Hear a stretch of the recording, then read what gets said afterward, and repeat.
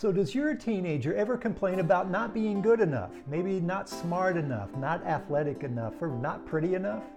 Do they ever feel like their life is boring compared to other kids their age? Or do they feel like they're jealous of what other people have? Well, today we're going to explore how upward social comparison can create anxiety for your teenager. And then I'm going to share a story that will illustrate a way that you can combat or create a line of defense for this. So let's get started.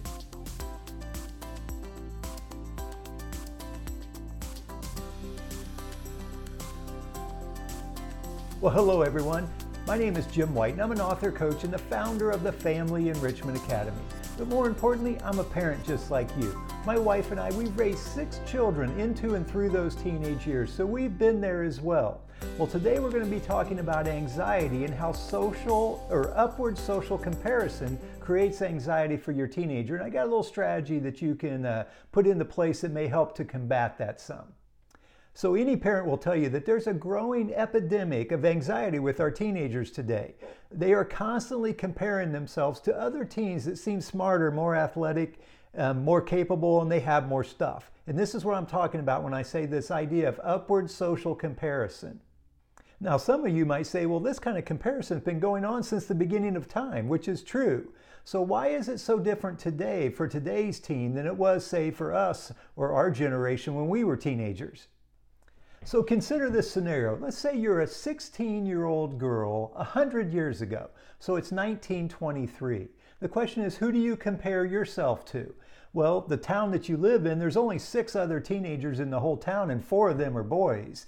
And there's no television and actually your view of the outside world is limited to the magazine rack at your local 5 and dime store, right? For this 16-year-old girl, the social comparison is limited to a very small group of people. So let's move forward 50 years. Now you're a 16-year-old girl and it's 1973. The question is, who do you compare yourself to?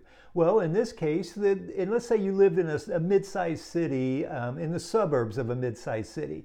Well, that field of view is limited to, say, maybe 400 or 500 kids that are at your local high school that you would know, and then what you see on television. But at that point, television's limited to maybe 4 TV stations, and there's only 1 television in your home.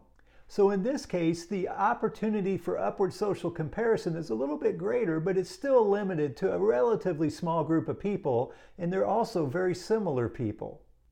So now you're a 16-year-old girl in 2023. Your opportunity for social comparison has just exploded, right? You have access to literally millions of teenagers on social media. And the other thing that makes it a little bit more tough is the idea that social media, that allows you to create a picture of a life that's really bigger and better than it might really be.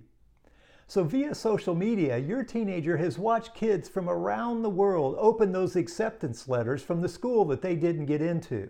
Or they've watched that prom proposal that was so much better than the one they got or the one that they gave. Or they have seen that video from that party that they weren't invited to.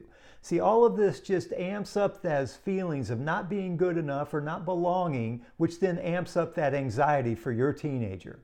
So what can you do to help combat this growing anxiety? So one of the best lines of defense for your teenager's anxiety is a strong connection to you and your family. You see, the next time your teen's starting to feel left out or like they aren't good enough, this connection is going to provide them with a sense of safety and remind them that they are loved unconditionally. You see, connection is the key. So here's the story I promised you. One of the best ways to build connection is through a shared experience. And one spring break trip, my wife and my youngest daughter created a connection through a shared experience by facing a fear together.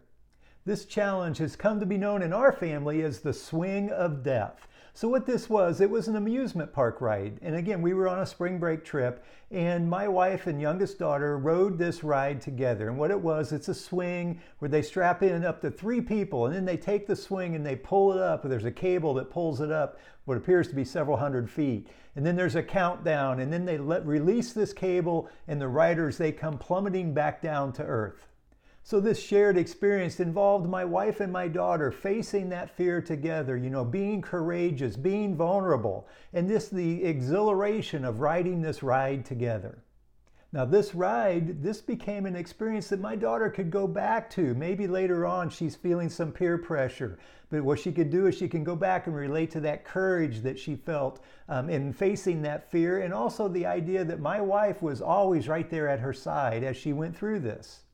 And the best part, we still talk about this, so we get a chance to relive that experience. And again, it just created a little extra bond between my wife and my youngest daughter. So that shared experience, great way to build connection.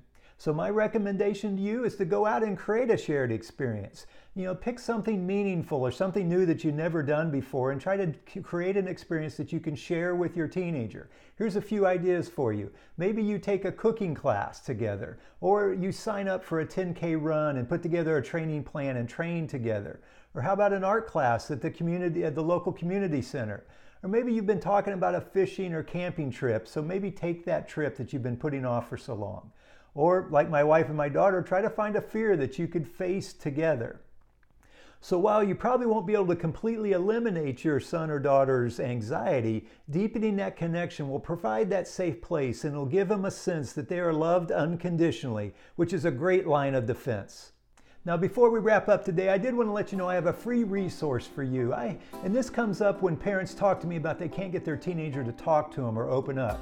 And so my response is you have to ask better questions. And so this free resource involves 10 questions you should never ask your teenager. Think of these as like conversation killers. But then I also have 10 great questions. These are the conversation starters. And it's a free resource that you can pick up at our website, which is FamilyEnrichmentAcademy.com. So be sure to go there and download that for yourself.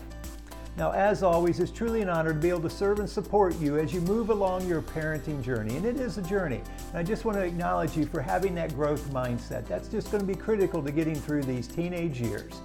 Until next time, remember, a change in perspective changes everything.